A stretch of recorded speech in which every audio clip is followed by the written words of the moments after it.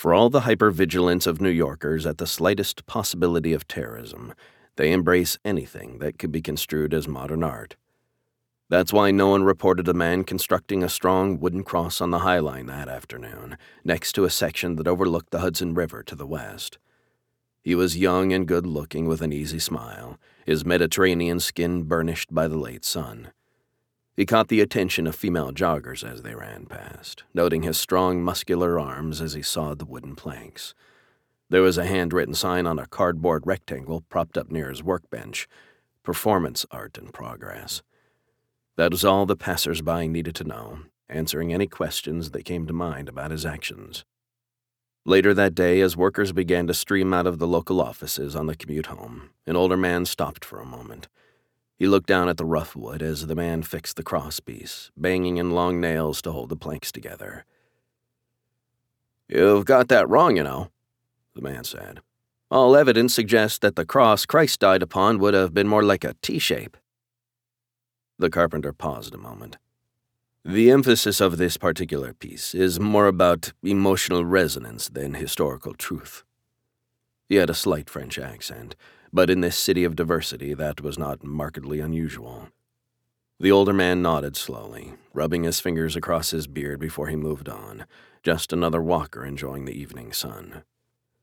The High Line was a disused railway track, raised above the streets of Lower West Side Manhattan and transformed into a boulevard of wild grasses, flower beds, and wooden seating, where bees buzzed and birds sang in the heart of the city.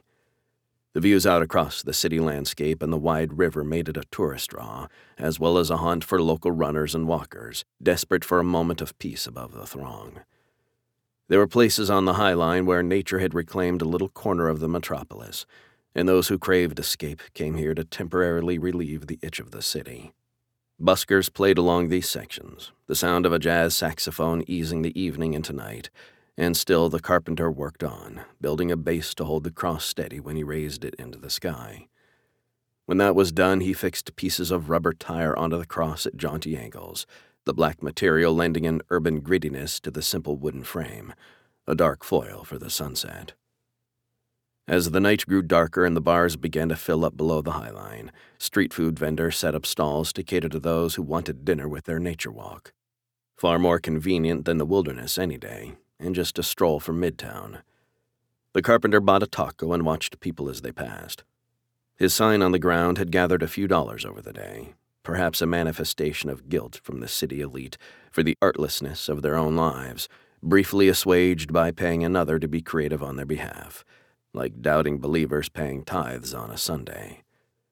Several people had taken photos as he worked, and later those pictures would find their way into the papers. But the carpenter had no fear of discovery, for soon he would be heading back to the monastery, beyond the reach of the tentacles of this sinful city. He understood the necessity of what was to come, but he longed for peace and solitude. He looked at his watch. Only one more part of the structure remained to be built, a simple pulley mechanism that would help lift its weight so the cross could be drawn upright and seen from the city streets below. The carpenter turned back to his work, clearing his mind of the sounds of the sinners around him. When the relic was recovered, they would be screaming soon enough. After the final nail was hammered in, the carpenter sat in the dark, waiting, his breathing a calm meditation. As the clock neared 2 a.m., this area of the city was quieter. Most of the bars were closed, but of course, New York is the city that never sleeps. An audience could be guaranteed for their spectacle at any time,